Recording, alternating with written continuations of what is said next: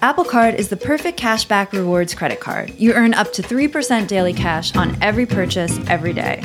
Visit apple.co/card calculator to see how much you can earn.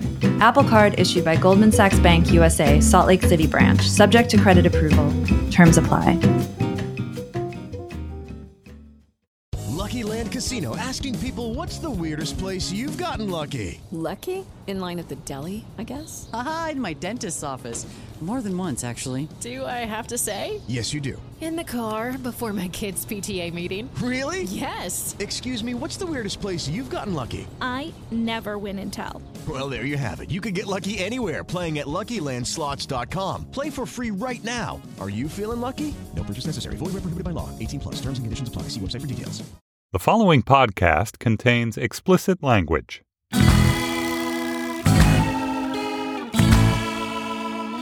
Hello, and welcome to the Doomed Youth edition of Slate Money, your guide to the business and finance news of the week. I am Felix Salmon of Fusion. I'm here to wish you a very Merry Christmas, because it's Christmas time, with Cathy O'Neil, the author of Weapons of Math Destruction. And Happy Hanukkah. Hello, everyone. And Hanukkah time. And Jordan Weissman, the Money Box columnist at Slate. And it's Festivus for the rest of us. And we are going to do a very unholiday. There's nothing holiday themed about this episode of Slate Money. It's a perfectly normal episode of Slate Money.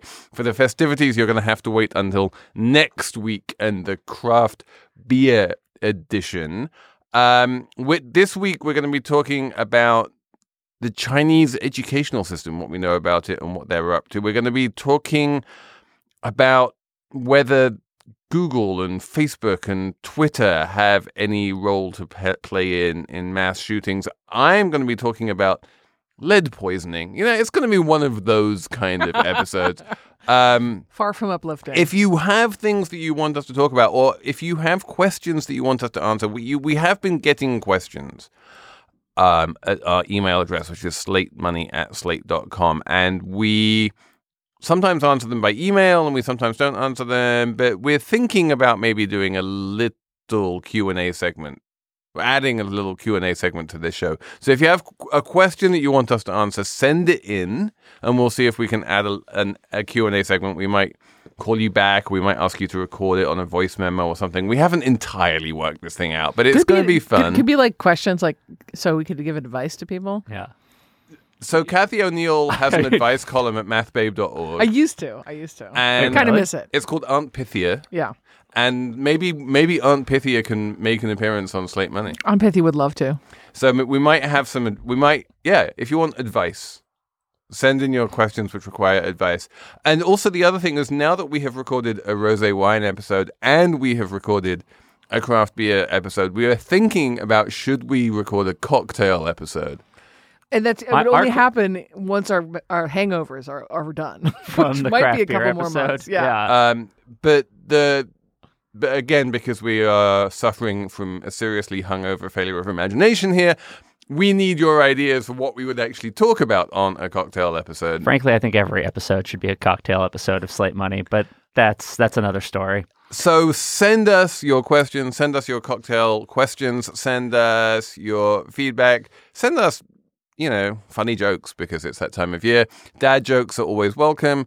The email address is slatemoney@slate.com. But let's get into this whole thing of lead poisoning, because I feel like if we can't just have a depressing story to kick off the show, then when can we have a depressing story? I don't think it's that depressing. It's pretty depressing. Okay. So here's the story. The story is a Reuters report which came out last week, and this was everything that you love about journalism, where they went out and they literally asked every single census tract in the country, and there are 74,000 of these things, like what their incidence of lead poisoning was in children. So it turns out, children under the age of 6, and the answers were quite scary.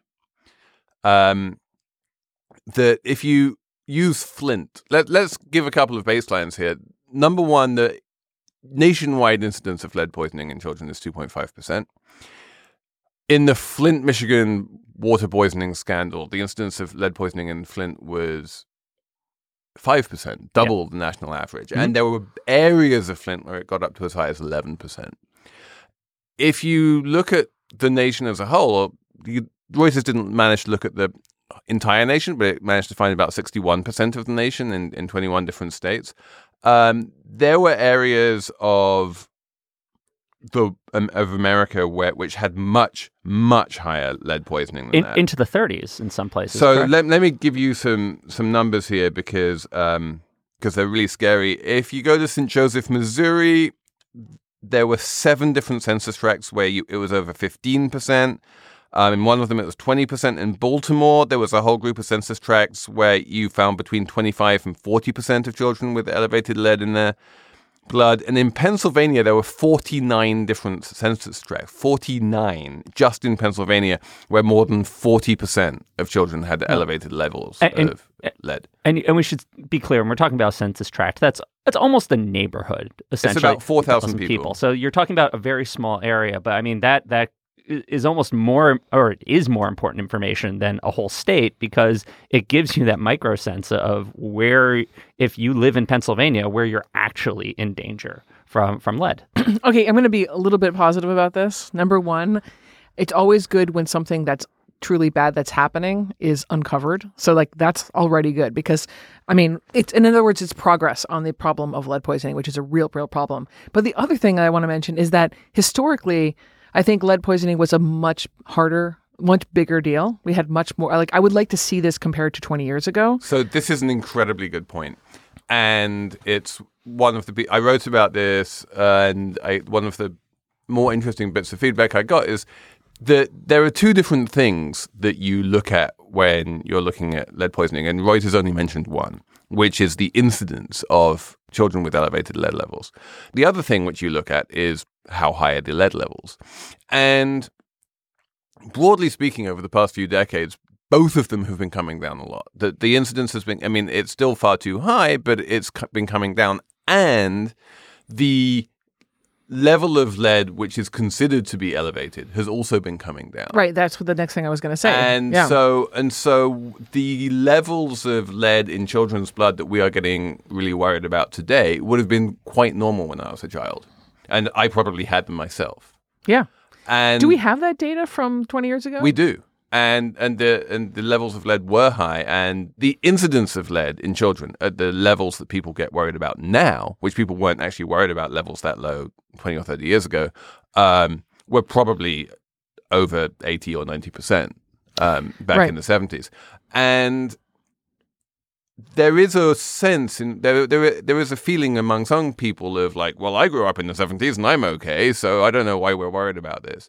But I think that's very wrong. And I think that one of the reasons why the world is a better place now is precisely because we have much less lead in our blood, and that we can lose sight of the degree that violence has decreased and antisocial behavior has decreased over the past 20 or 30 years. And most of that, I think, is actually attributable to lead. And the fact is that we weren't okay in the 70s. I can't completely agree. And by the way, like my brother was diagnosed with autism in the 70s, and probably more like Asperger's syndrome. But one of the reasons it took them forever to diagnose him with anything is because so many kids around us were poisoned with lead, and the symptoms aren't that different. I mean, in other words, like we are much more aware of how weird behavior among our children can be caused by a disease. We used to just say, "Oh, that's just being a kid." So let's just back up a bit, Kathy. What does lead poisoning do? I mean, I'm not an expert on lead poisoning, but I know it has a lot to do with a lack of focus, lots of mood swings, and just basically decreased mental capacity. It reduces IQ. It reduces mental development, and it also increases antisocial behavior and violence. And one of my favorite pieces of science is the studies which look at what happens to rates of adolescent violence in states and countries around the world 16 to 20 years after they move to unleaded gasoline. Yeah. And it just plunges every single time. So I kind of want to talk about the money aspect of this, since this is Slate Money, or at least kind of the policy aspect of this, because it's it's a tricky problem to solve, right? Because most of these places aren't necessarily suffering from the same problems as Flint. It's not necessarily lead in the water. A lot of it is, lead left over in the soil, maybe from old industrial plants in the area. A lot of that's probably in Pennsylvania. A lot of it is just lead from homes. That's not necessarily the majority of the problem, paint but it's paint. Yeah, it's old houses that still have lead paint that's flaking and dusting, and kids are breathing. Although it's hard to tell. If you read the Reuters report, it's filled as journalism is these days with lots of anecdotes. They went out to these places and they found kids, and these kids invariably were growing up in homes with lead paint. But one of the problems is that it's impossible to really be sure about the causality. And the thing which terrifies me is that in a lot of states and a lot of cities, they're deliberately underplaying the amount of lead in the water by requiring, for instance, when they test the water, that people run their taps for 5 minutes before testing the water and that kind of stuff. And they're basically flushing the lead down the drain before testing the water. Well, so that comes back to what you bring up, though. It's hard to tell exactly where the lead comes from all the time. And so that brings up this question of responsibility, right? These small communities can't necessarily afford to do a big lead cleanup. These census tracts certainly can't do it. A lot of these people can't even afford to repaint their own homes, And then when you've had attempts to maybe, for instance, sue the paint companies that were hawking lead paint for 50 years, even though it seems knew the dangers of it, kind of big tobacco style, a lot of those lawsuits have up until recently failed because they haven't been able to prove that maybe it was Dutch Boy's actual paint in that house that caused the problem. There's one lawsuit ongoing right now against Sherwin-Williams, a few other companies that actually some cities in California won a big $1 billion verdict to kind of help clean up the lead situation in California, but that's being appealed. It's not clear how that's going to play out. So you have this kind of diffusion of responsibility, and the only thing you can really think of to deal with it is maybe have like a state level action. But then this isn't necessarily a priority for most states because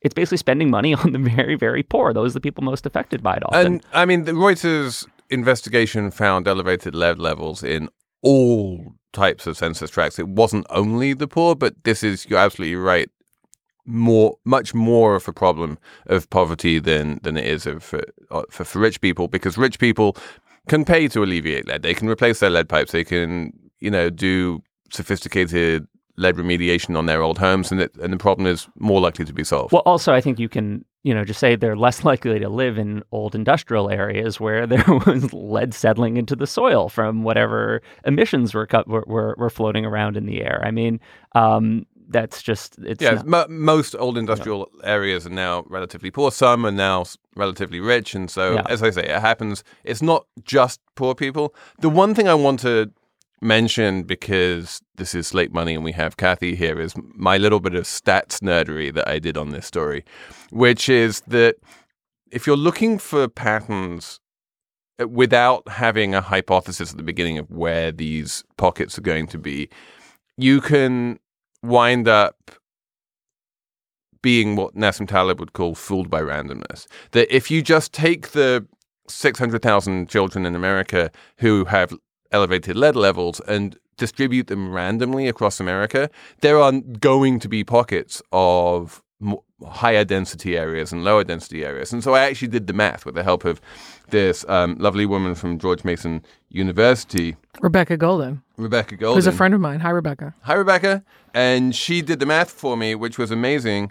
And she basically said that if there's 2.5% lead poisoning in America, then you would expect about 484 census tracts to have 5% lead poisoning and basically 0 to have 10% or higher. And of course, the numbers which Reuters found are way higher than that. And I just wish those numbers had been in the report because I'm a stats nerd. Yeah, I like that analysis, and I'm gonna ask a philosophical question about it. I mean, I definitely think that Reuters should have thought about that. Should have said, "Hey, like if these kids were randomly distributed, what would it look like, and what does it actually look like?" So compare it to that baseline. But I do question, and it's a philosophical question: do we expect lead poisoning to be randomly distributed? Because it's that analysis that you just mentioned is perfect with cancer, because you do think cancer is random, right? But with lead poisoning, I kind of feel like it's not random. There's always a cause. And as Jordan points out very importantly, we don't know exactly the cause. there's lots of different causes. We don't exactly know the causality. Okay, so for instance, in the days when lead poisoning was coming from pencils and gasoline, you would expect it to be much more evenly distributed. That's true. That's true. But nowadays, when we're being much more hypersensitive to it, my point is like if we find a pocket of kids with lead, we expect there to be a cause for that, right? We expect to find it because, let me put it this way: kids aren't born with lead poisoning, right? There's always a reason they have lead poisoning.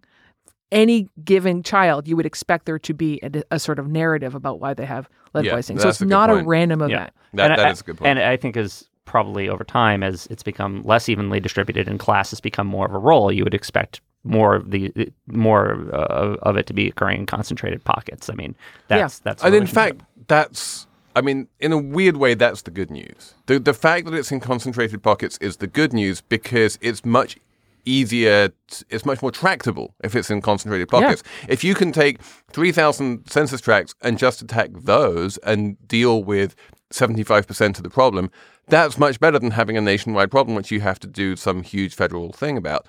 And the bad news is, the big headline bad news is there's 600,000 kids out there with elevated lead levels. We need to bring that number down. And we didn't need a Reuters investigation to find that. That's public knowledge. That's the standard incidence of lead poisoning nationwide. The good news is that we now know how to do that. We know where to go to do that. It is good news. So it's not such a depressing story after all. Apple Card is the perfect cashback rewards credit card. You earn up to 3% daily cash on every purchase every day. That's 3% on your favorite products at Apple, 2% on all other Apple Card with Apple Pay purchases, and 1% on anything you buy with your titanium Apple Card or virtual card number. Visit apple.co/card calculator to see how much you can earn. Apple Card issued by Goldman Sachs Bank USA, Salt Lake City branch. Subject to credit approval. Terms apply. Talking of children, Jordan. Yes. If I'm a kid in China, how likely is it that I'm going to get an amazing education? Well, I think if you'd been talking to a lot of American politicians or even some education wonks a few years ago, you'd have been hearing a lot about China's dominant education system and just how they're outclassing the United States left and right. We're worried about their test scores always being higher than the Americans. Much higher. And a lot of that is based on this thing called the PISA exam. It's an international test done by the OECD. Not going to get too much into the acronyms, but this one big international test where essentially they were just taking, in 2009, they were just taking scores from kids in Shanghai. And those scores were just astronomical. And so President Obama even got freaked out and said, this is our Sputnik moment, right? But recently, we had the 2015 results come out for PISA, and they didn't just test kids in Shanghai this time. They actually looked at 4 different provinces, and all of a sudden, China's results are starting to drop a bit. You're starting to see all of a sudden they're 10th in science, 6th in math, 27th in reading. I think they actually did a bit worse in reading. But that's still better than the United States. Not on reading, but still better. And again, now, one of the interesting things is, okay, they've expanded to 4 provinces in China, and they're big provinces. It's like Guangdong, which is on the coast, and I think it's almost 100 million people or something like that. But it's still not the majority of the country. And so what we're beginning to see in China is this vast amount of educational inequality. And I think we're kind of starting to scratch the surface of it. And one of the outgrowths of that is this startup in China, which I sent you an article from Bloomberg about this week, where it is providing online elementary and high school education to Chinese students and connecting them with teachers in the United States who will teach them American style. They'll teach them math, they'll teach them English, they'll teach them reading, etc. All of that. The startup is called VIP Kid, and it's fascinating because we've had all this envy about Chinese education for years now, and what we're learning is that parents in China are desperate for American-style education to some degree, or at least what is marketed as high-end American education. And is this the parents in Shanghai whose kids are getting amazing test scores? Or is this the parents in, rural areas who have very bad education? I think to some extent it looks like it's, well, okay, so it has to be a parent that can afford to pay for it, right? So it's not going to be the most desperate, parents in far out Western China. But that said, there is this problem in China that if you move to a city and start making lots of money, there are rules preventing you from bringing your kids with you and enrolling your kids in the local school in the rich city where you're at. So I can easily imagine that there are parents in rich cities in China whose kids are getting a bad rural education. That's very possible. And I mean, to give you a sense of the price, it's, about $21 per class. You can get a package of 72 classes for $1,500. And that's like a semester, a year? 72 classes. Meets about twice a week, so it's yeah. about half a year. So let me just back up a bit. From what I understand, there's a basically two-class system of education for children in China. It's the city education and the rural education. As Felix pointed out, many parents who've moved to the city do not have access to the good city education, and the rural education is both inferior and expensive. Like the teachers, there is basically high fees to pay for the teachers for that. And so the irony for me is when we talk about the money here.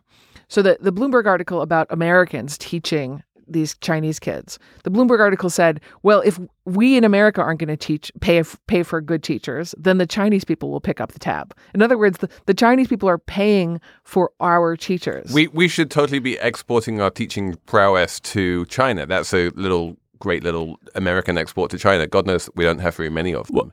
It's funny, but we are. I mean, it's so this startup VIP Kid. It went from 200 to 5,000 teachers in a year. Yeah. Yeah. I mean, like that's huge growth really quickly. They've raised about $125 million, and they're not the only one. It's fascinating also just, I think the role that like kind of for-profit education is playing here. I think in the U.S. we have this totally justified and rational aversion to for-profit education. A lot of people are because it's been sort of an awful industry here. But abroad, in countries that don't really have such a great infrastructure for public education, it's been a little bit more of a force for good. And I've been spending a little bit of time with people who run private schools in the Middle East. And some of these schools are just amazing, and they cater to expats. And there are tiers of these schools. And so you get the lowest tier schools for like the Pakistani workers, and then the middle tier schools for the middle tier workers. And then you get these incredibly grand sort of Norman Foster designed high schools for the oil industry Americans and Brits who are earning millions of dollars a year. And what's fascinating is that the difference in price between these schools is really quite enormous. But the difference in outcomes is basically zero. The kids all graduate from all of these schools with amazing grades. And you can get a fantastic education even at a very low price school. So, I mean, Here's what's going on from my perspective. Yeah. We are just conflating too many things when we say online education. Yeah. Right? The thing about, there's a lot of things that make this Chinese system potentially work. And the most important two things are that it's not really online classes, it's online tutoring. Like it's one-on-one, as far as I heard. Is that not true? No, I believe those are classes. They are classes. Yeah, so it's not there are in China they do have tutoring. There are tutoring programs too, which those are blowing up as well. So the VIP kids. These are classes. Oh, okay. I misunderstood. Well, in any case, it seems like the teachers are well respected, well paid, and they seem to really interact with those kids. I think the other really important thing that doesn't happen for the students at what we consider like the shitty for-profit online colleges in this country is that you have those parents who are putting really hard-earned money into this and are hovering over their kids and making sure those kids really learn their English and their lessons. And we don't have that same kind of support system for the typical online learner in this country. I remember the time I first heard about Udacity, when like no one had heard of MOOCs, and I went to this speech in Munich of all places where Sebastian Thrun announced that he was starting Udacity and that everyone was going to do these amazing things with online learning, and it was full of hope and vision. And what happened very, very quickly was that it became obvious that if you set a price of $0 for these courses, then 99% of people taking the courses are going to drop out. And one of the reasons why people go to university, one of the reasons why people go to school, one of the reasons why it's so important, for that matter, one of the reasons why people go to offices is because it's important to just have a physical space where you can be in the mindset of doing a certain work. And that if you just kind of say, well, I can do this at home, you probably won't. Yeah. And so I think you're right that the Chinese parents are probably saying, okay, here's your room, go do your lessons, and they really create a space for that. But I do wonder how scalable that is. Yeah. I mean, and here's another question, like and this is just a question about the future of China. It's not answerable. But like, it's clear that the Chinese people who currently are fluent in English and have a relatively good education have a huge step up in China. But if you have an enormous number of kids who can speak English, that doesn't mean they're all going to do very, very well. And that's what we're headed for if we keep seeing this kind of growth. I should say I just double checked. Apparently, so language classes at least are one-on-one. So it is more. There are like full immersion classes so you're right on there. Yeah. I do think also though it's interesting just about what China might show us about the future of online education and can it work. There are things about this company that it seems to be discovering that could be brought over here. Like they seem to be finding that when kids can pick their own teachers, they do better. Interesting. Which is which is fascinating because it's not about rating a teacher necessarily like we do here, based on test scores or something, or it's not necessarily the parent picking a teacher, but it's literally the kid just saying, I like this one. I like, Mrs. Jones. That does happen in college, right? Students choose their teachers. Yeah, but we don't think about that way in elementary education. That's true, we don't. much. And so that's kind of a really cool lesson. Like maybe these experiments will lead to bigger pedagogical discoveries that, could be scaled internationally. Who knows? It'll definitely run into this woman getting very, very rich, right? Maybe. The founder, I think. Apparently, that and like Kobe Bryant and Jack Ma, who are also investors right now. Yeah. Slate Money does not give investment advice. The one thing I've learned is that when you get a big hyped billion-dollar company, the chances that the founder of that company will actually turn out to be very rich in the end are far from certain. What's our definition of very rich? How about like normal rich? There's a lot of things which can go wrong. Just Elizabeth Holmes. Sebastian. Okay, well, yeah. It is Ryan here, and I have a question for you. What do you do when you win? Like, are you a fist pumper, a woohooer, a hand clapper, a high fiver? I kind of like the high five, but if you want to hone in on those winning moves, check out Chumba Casino. At ChumbaCasino.com, choose from hundreds of social casino-style games for your chance to redeem serious cash prizes. There are new game releases weekly, plus free daily bonuses. So don't wait. Start having the most fun ever at ChumbaCasino.com. No purchase necessary. VGW. Void where prohibited by law. See terms and conditions. 18+.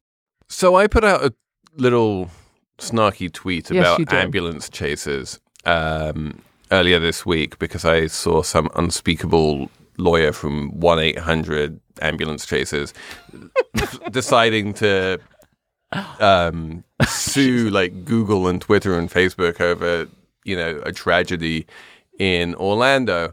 And Kathy, weirdly said that I was maybe a little bit too cynical about this. Well, let the listenership decide. The lawsuit was filed by these lawyers. You're right; they were ambulance chasers. I'll give you that. On behalf of the families of the victims of the Orlando shooter at the Pulse nightclub, if you guys remember, the gay nightclub that this radicalized, self-proclaimed ISIS follower shot. And the idea that the lawsuit is suggesting is that Google, Facebook, and Twitter aided and abetted the radicalization of the shooter and are responsible for that radicalization and therefore responsible to some extent for their family member's death. And in fact, the lawsuit claims, without any evidence as far as I can see, that Google and Facebook and Twitter were paying ISIS. That somehow there was some kind of weird revenue share and that ISIS would do posts on these platforms and then there would be ads against the post and then Google would pay. And I'm like, that's a pretty, I can make that argument. Don't be so dismissive. Yeah. So I read the lawsuit. So Felix, did you read it? No.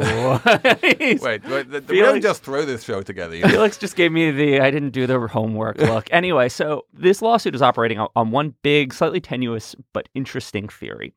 And to understand it, you have to start by realizing that companies like Facebook and Google and Twitter are all protected under federal law by this thing called the Communications Decency Act of 1996, or the Telecommunications Act of 1996. And it's this provision called Section 230, which basically says these companies will not be held responsible for things that third parties post on them. So if someone writes something libelous on Facebook, or you cannot sue Facebook as part of your libel case, right? And the idea is that protected. they're just platforms. They're not creating that content. Exactly. They're just platform. And in 1996, this seemed like a essential thing to protect an open internet. You couldn't be sued for something. That Slate couldn't be sued for something that somebody wrote in the comments section. Exactly. Right? Like, that's the idea here. And it protects bloggers. Yeah. It protects comments. It protects a lot of things that are posted on YouTube. Yeah. Things like that. And so, well, it doesn't protect the person who posts the content, but it protects the platform, like you're saying.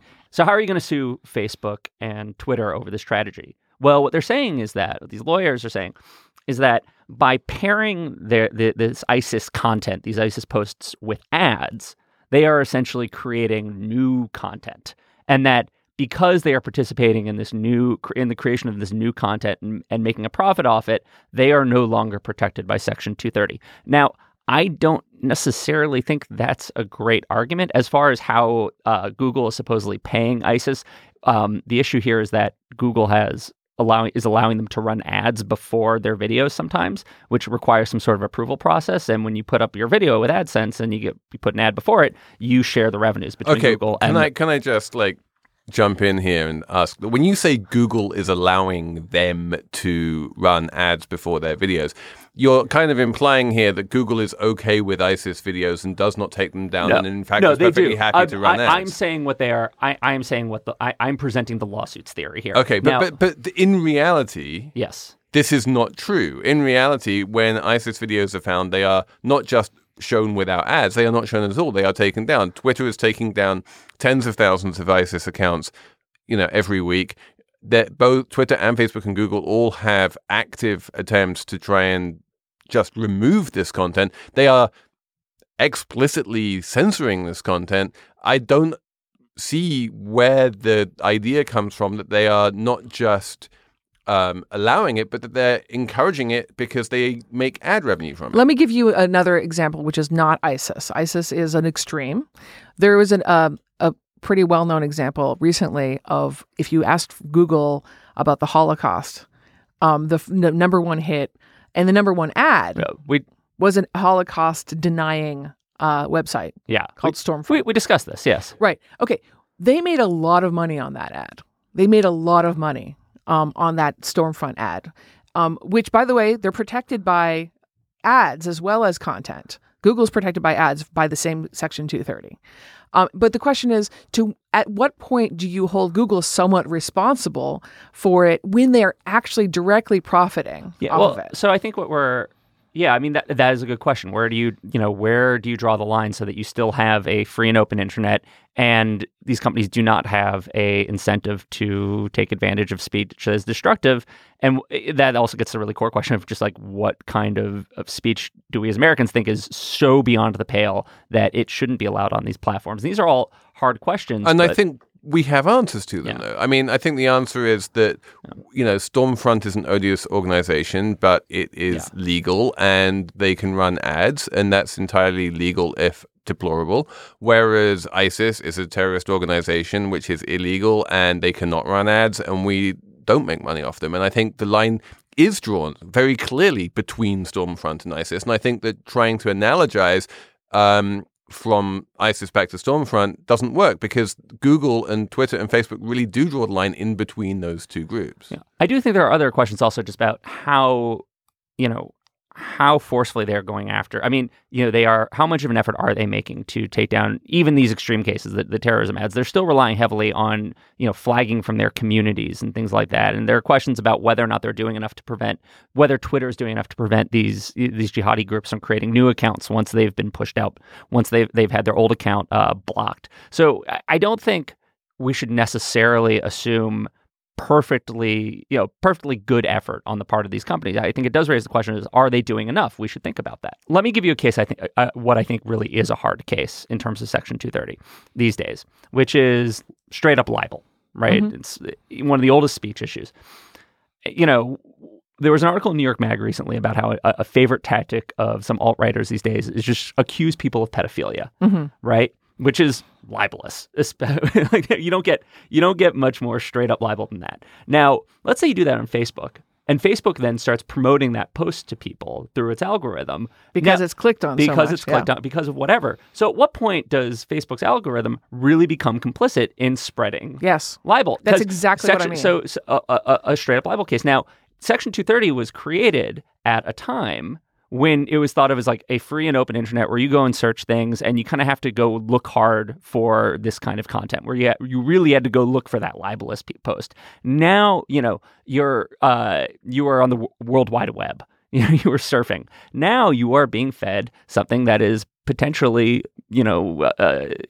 not illegal speech, but you're being fed speech that is damaging and is legally actionable. So I think there are hard cases now that we may have to rethink in terms of the new way we get information, the way these platforms interact with. And I don't know what the answers are. I don't know how you regulate I don't either. it, I'm not a legal scholar. I do think there are fair questions here. Okay, so, let's ask the obvious question. Let's say that the Facebook algorithm inadvertently does end up amplifying libelous accusations of pedophilia. You're the expert on this, Kathy. You wrote this book about algorithms. You would want to weaken Section 230 so as to allow the people damaged by those accusations to sue not only the people who made the accusations, but also Facebook? I would, yes. I mean, I don't know exactly. As I said, I'm not a legal scholar. I would want to somehow hold Facebook legally responsible for dealing with this in a sort of in a comprehensive way. Right now, what we're having is, they're like, it's the algorithm. Sorry, we can't. In order to do that, they would need to make determinations as to what was libelous. That's right. Yeah. No, I definitely think they should do that. And I don't think that and that's where I disagree. I don't think that it is Facebook's position. I don't think they're qualified to do that. They're not right now, but they could pay some of that profit to become qualified to do that. I don't think that's right at all. I think libel cases are things which stretch on for years and are extremely expensive, and it's not something where you can just find an expert who will say, yes, that's libelous. Okay, let me say it this way. People think, and tell me if I'm wrong, people think that you either have some kind of messy human policy of gatekeeping or you have a perfect algorithmic policy of gatekeeping. My point is that the algorithm is not up to the task, so we have to go to the messy thing, which is not... It's not like the shitty alternative. It turns out it's probably the best alternative. Yeah, I mean, again, and this is a thing we've talked about on the show many times now, which is just that things like Section 230 were premised on the idea of platforms not making editorial decisions. And now we have algorithms making editorial decisions, and it's not as if algorithms are neutral. It's just automated editorializing. Right. And so the problem, though, is when you want to deal with, how do you police this stuff is, okay, let's say...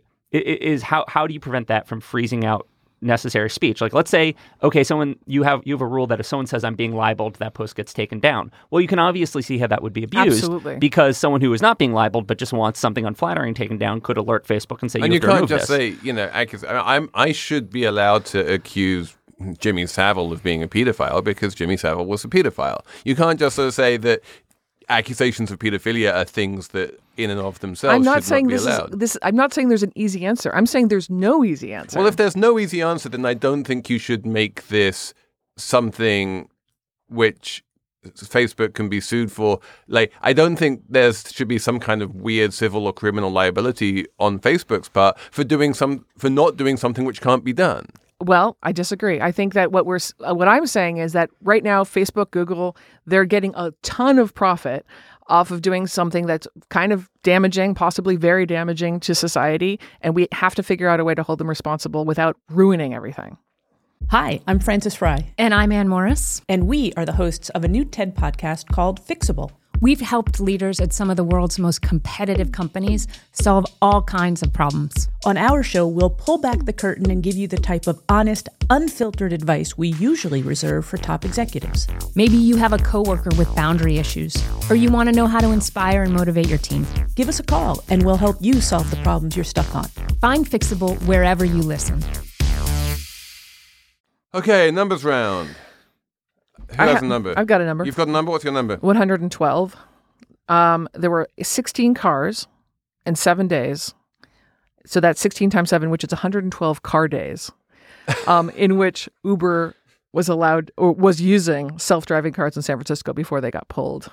Yeah. Didn't get permission. They did not get permission. They were just like in total Uber style, gonna do it anyway. Yeah, apparently the bicyclists were infuriated because they discovered that like Uber was just making turns that were Uber cars were making turns that were very likely to injure poor cyclists. Not only that, but they went through a bunch of red lights. So anyway, we'll see what happens with that. But as a kind of like Uber hater, I love seeing this kind of thing happen.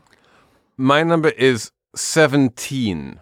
This is a number which comes from Uganda, where you have 91% of Ugandan girls are enrolled in primary school, which is a good number, but you only have 22% of Ugandan girls enrolled in secondary school.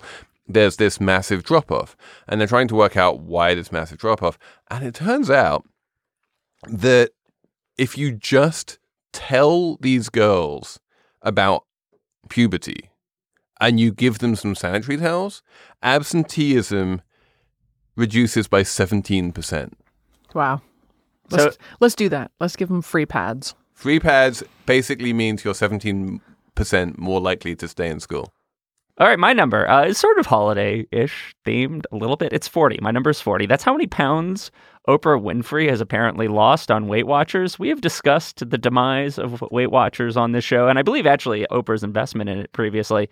And so they are now using her really as a spokeswoman, saying her, experience losing weight on this is going to be featured in her ads. And apparently, after losing like half its value over the course of the year, the news that Oprah had lost 40 pounds drove up the stock like 14%. So yeah, that was in pre-market. That was in thin pre-market trading. They went straight back down again, and it has to be quote unquote good pun. And it has to be put in the context of Weight Watchers shares being basically worthless compared to where they were just a couple of years ago. However, given how much of a stake she has in that, I would like you to work out how much profit per pound lost that figures out for her, because I would probably, given those stakes, I'd probably lose 40 pounds.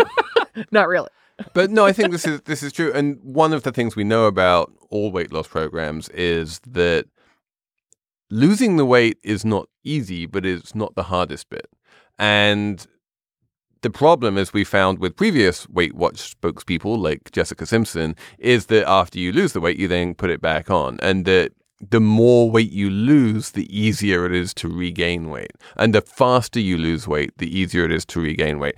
And if you look at the people who won the Biggest Loser competition on the television, who lost vast amounts of weight, they have these crazy metabolisms where they can eat like half a banana and suddenly put on the pounds. It's completely insane. I like that. That was your one answer summary for why Weight Watchers doesn't work. It had like 15 facts in it. But yes, Weight Watchers does not work. Save your money. It's not. It's not the worst of these programs. Do not fall for Oprah and her fluctuating weight. It's actually no. I love her. I'm not gonna say that Weight Watchers doesn't work. I think that Weight Watchers does help people be more conscious about what they're eating. It does help people be more conscious about their general health and wellness, and that at the margin, it's a good thing. I'm not anti-Weight Watchers, but I do think that there's no easy way of keeping the pounds off. As I've learned this year.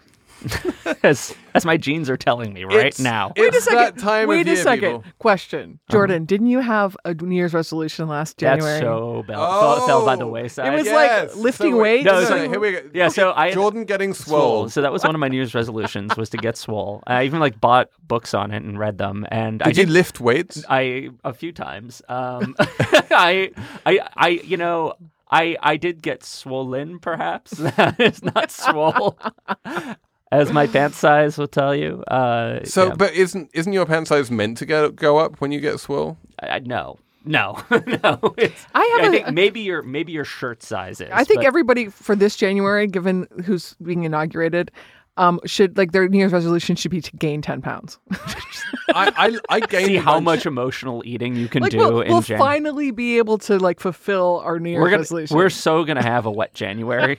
It's gonna. I gained a bunch of weight after Trump was elected, and of course I blame Trump. And and I'm like, so as long as he's president, I can blame Trump for everything, including whatever extra pudge I might gain. I'm going to go on record. My New Year's resolution is to gain 10 pounds and start smoking. I think we'll check back next year. We'll check back this time next year. I think you can do it, Kathy. I've got confidence in you. You want to eat some lead while you're at it? Jesus, let's not. Okay, doesn't work for grown-ups very well. Let's not joke about that. Come on, guys. Okay, some standards on this show. Enough of this. Send us some ideas and questions because obviously we're just flailing here. slatemoney@slate.com. Subscribe to the show. Listen to our craft beer show next week. We'll be back in the new year. Many thanks to Zach Dynasteen, Andy Bowers, Steve Lichtai, and all of the various producer types around these parts. These parts being iTunes.com/Panoply, the Panoply Network. Enjoy the craft beer episode next week, and we will come back with a slightly more regular episode in January.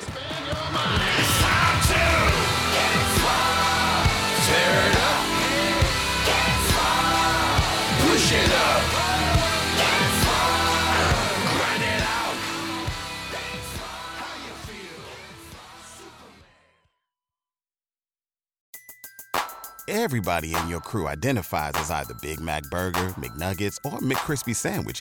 But you're the Filet-O-Fish Sandwich all day. That crispy fish, that savory tartar sauce, that melty cheese, that pillowy bun. Yeah, you get it.